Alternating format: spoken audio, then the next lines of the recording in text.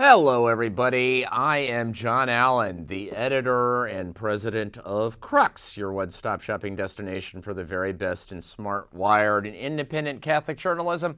And this is Last Week in the Church, your weekly recap of basically stale news, stuff you kind of already know, but nevertheless, sort of, heated up on the stovetop with a little extra spice, a little secret sauce, and made palatable once more.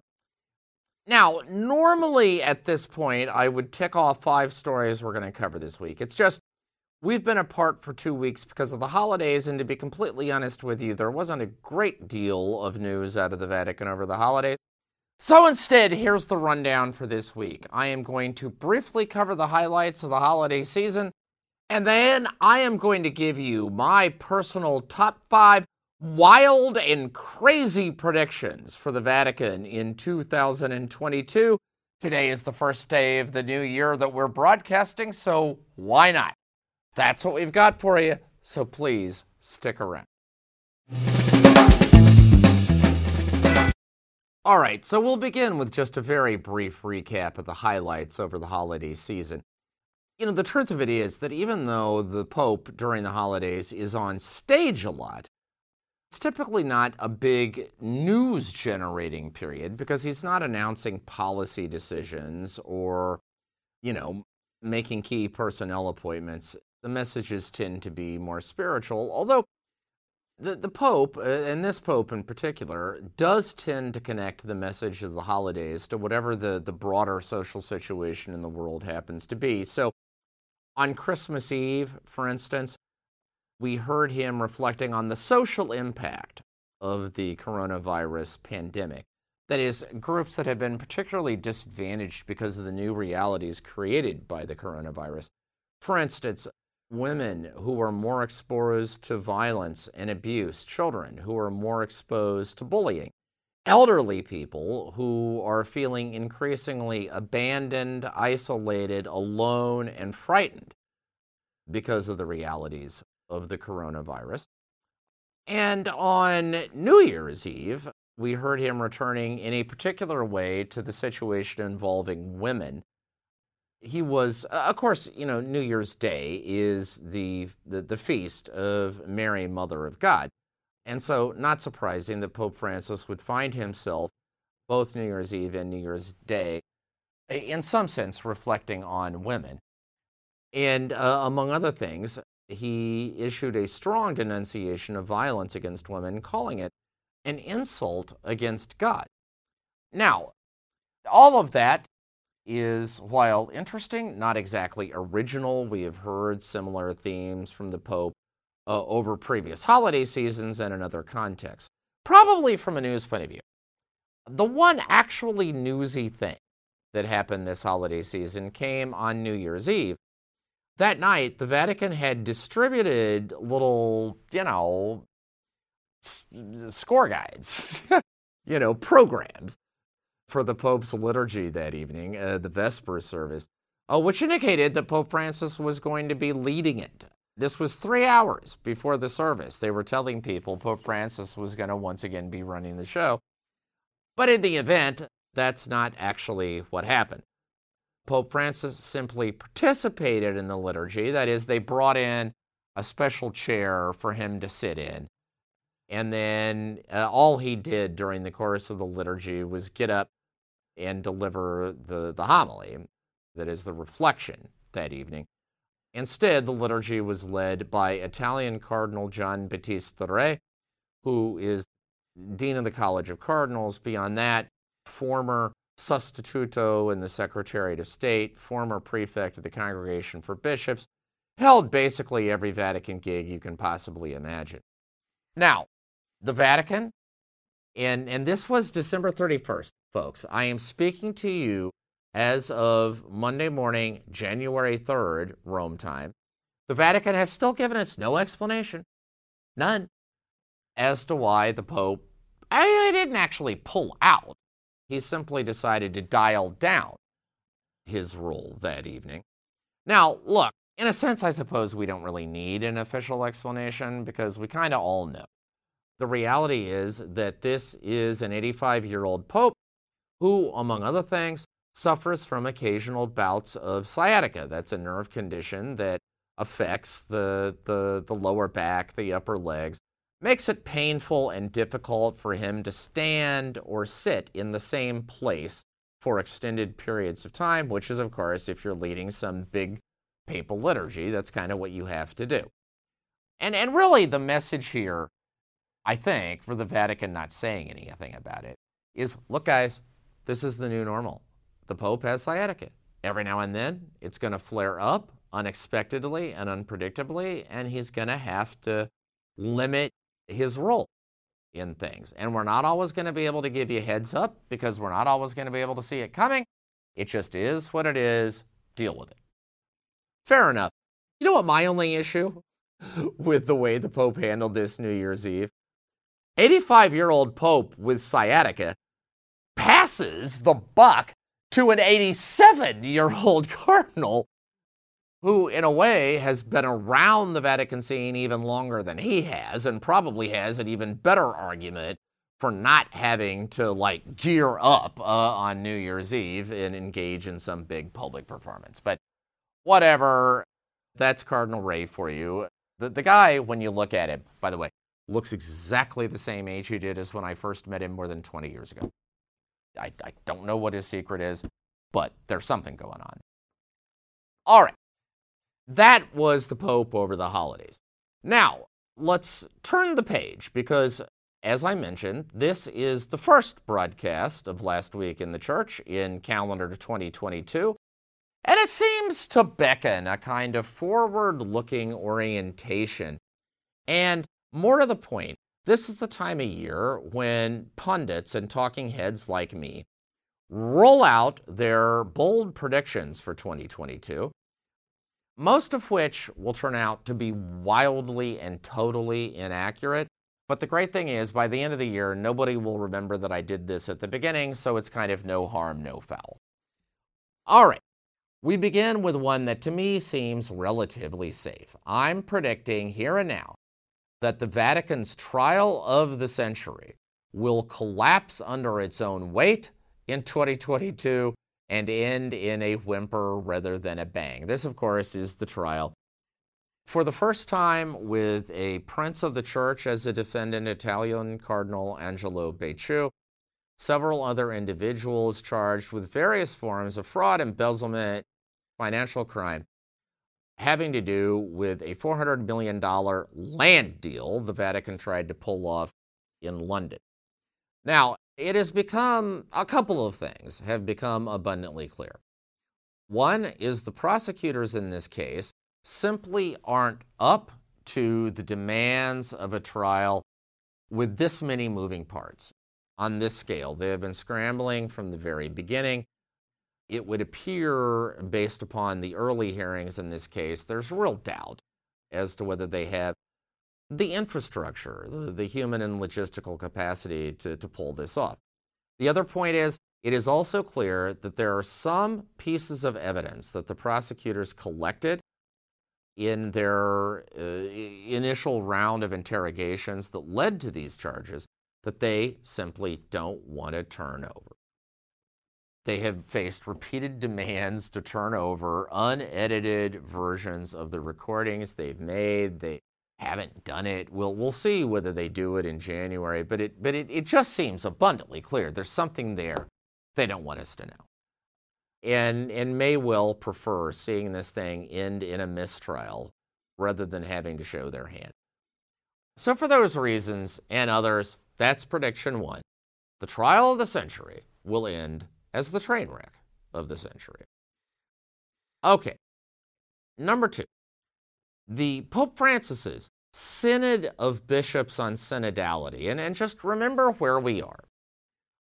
This is a 3-year process that the Pope announced last year. Right now, we are still in the diocesan phase of collecting input from Catholics on the diocesan level. And that was initially supposed to end in April. The Vatican extended the deadline for contributions to August. Then in September, a continental phase of sifting through all that input will begin, and all of this to culminate with a physical synod of bishops in Rome in August 2023.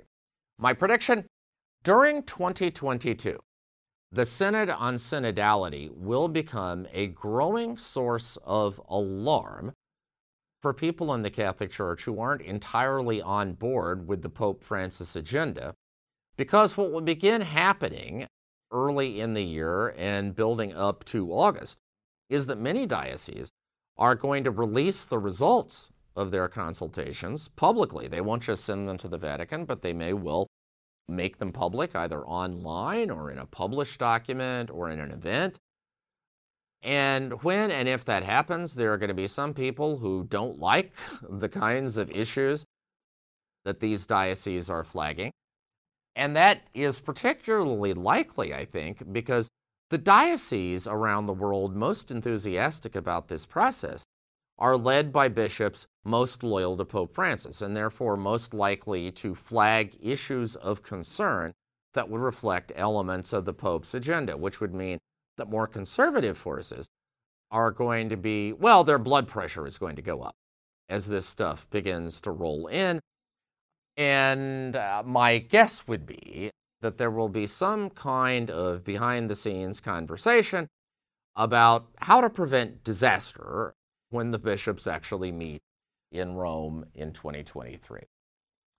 All right, and that, by a short path, leads me to my third prediction for 2022, which is, if it doesn't already exist, and I don't know that it doesn't, but if it doesn't already exist, at some point during 2022, a St. Gallen group of the Catholic center-right will be formed.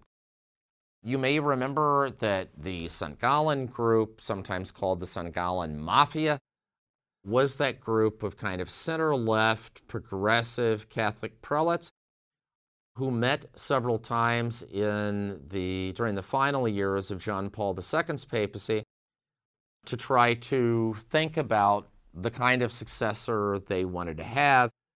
It included prominent liberals such as Cardinal Godfrey Donales of Belgium, Cardinal Cormac Murphy O'Connor of the UK, Cardinal Walter Kasper, Cardinal Karl Lehmann, both of Germany. Now, they didn't get their man, obviously, in 2005 when Cardinal Joseph Ratzinger was elected, but several of those cardinals took part in the conclave of 2013. It is widely believed many of them were pushing the election of Jorge Mario Bergoglio of Buenos Aires in Argentina, who did, of course, become Pope Francis. Now, the question is there such a group today on the center-right? Well, I don't know. I can't exclude it. If there is, I have not been invited to their meetings. But what I can tell you is that if it doesn't already exist, there is a high likelihood that something like it will be formed in 2022, in part because Pope Francis is no longer a spring chicken. As I said, 85, has had colon surgery, continues to suffer from sciatica. No indication of any immediate health crisis and therefore any immediate transition, but I would just imagine that there are some cardinals and other prelates who might be thinking it would pay to be ready. And further, I suspect that the buzz around the Synod on Synods, which will grow throughout the year, is likely to motivate some of them at least to think, hey, the liberals got the jump on us last time. This time, we need to be the ones who are good to go.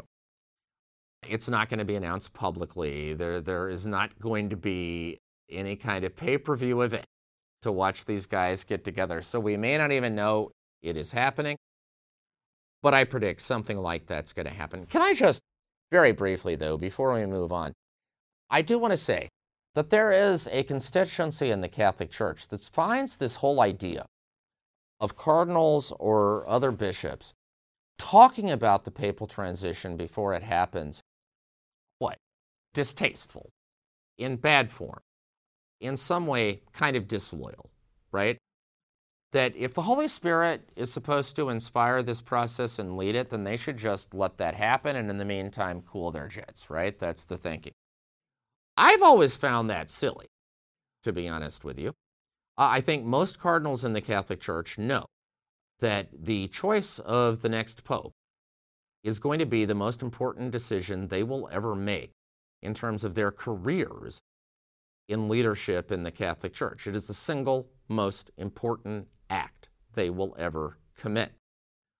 And I think most cardinals take that deeply seriously and want to be as ready for that choice as they can. And that involves the human level of preparation, that is, studying backgrounds, becoming informed about people, watching people in action. It also includes the supernatural, of being open to the movement of the Spirit in a conclave and being willing to adjust one's outlook and agenda depending upon that discernment. In other words, both of them are totally legitimate, and this notion that there's something off-putting or wrong about talking to people whose judgment you trust about the most important choice you're ever going to make as a leader in the Catholic Church, to me, is just, well, it's silly. All right, very quickly, 2 other predictions before we move on. I predict that as 2022 opens, there are at least 10 prominent senior Catholic bishops currently in the fullness of their power who will not have a job when the year ends. This due to the ongoing clerical sex abuse scandals in the church. Now, you may think, are there really any bishops ready, any more bishops to fall? I mean, we've been at this for 20 years. Hasn't anyone with any exposure already been through the gauntlet? Well, the frank answer to that question is no. We just saw the situation in France with a blockbuster report that created pressure on some bishops and cost a couple their roles. Such a report is due in Spain this year. Many people are still waiting for the dam to burst in Poland. And then once we get out of Europe, whether east or west, and North America, in the developing world, many people think that the Philippines, for example, could be the next place to see a massive eruption of the crisis. Moral of this story is no. This crisis is not over. Now, most of this will be bishops today paying the price for mistakes in the past. But my point is that the bill for past misconduct, past failure in the Catholic Church, has not yet been fully paid, and we will see that play out again in 2022. Finally, the perceived tension between the U.S. bishops and the Vatican under Pope Francis will again be in the news in 2022 because Archbishop Jose Gomez's 3-year term as president of the U.S. Bishops' Conference will be up in November. It's a 3-year term. He was elected in November 2019, which means his successor will be chosen in 2022. Now, if things hold to form, the bishops would probably elect Gomez's vice president, who is Archbishop Alain Vigneron of Detroit, also a perceived conservative, also a perceived John Paul II bishop, but that's not written in the stars. By November 22, there will be more bishops in the United States appointed by Pope Francis. Perhaps the math in the conference will have changed. In any event, I guarantee you that the media, both in the United States and in Rome, will be spinning this as a test case as a litmus test, a referendum, for where the American bishops stand on Pope Francis and where they stand on how confrontational they want to be with U.S. President Joe Biden. Around the same time, America will be facing the drama of midterm elections. So, ladies and gentlemen, on the U.S., Vatican, and politics front, 2022 is going to be another hot year. All right, those are my wild and crazy predictions. We will see how close or far away from reality I am. In the meantime, we will be here next Monday at 1 p.m. Eastern to recap some actual news. During that 7-day interval, please check full coverage of all of these stories and more on the Crux site. Again, that is cruxnow.com, cruxnow.com. We also, when you're on the site, have a nice and easy way to contribute financially to Crux. If you find a way clear to do that, it doesn't have to be much. Remember, our independence is our most precious commodity, but that independence doesn't come free. We need your help to pay for it. If you can help us in any way, we would be deeply, deeply appreciative. So, for the next 7 days, stay safe, stay healthy, have a fantastic and blessed week, and we will talk to you again soon.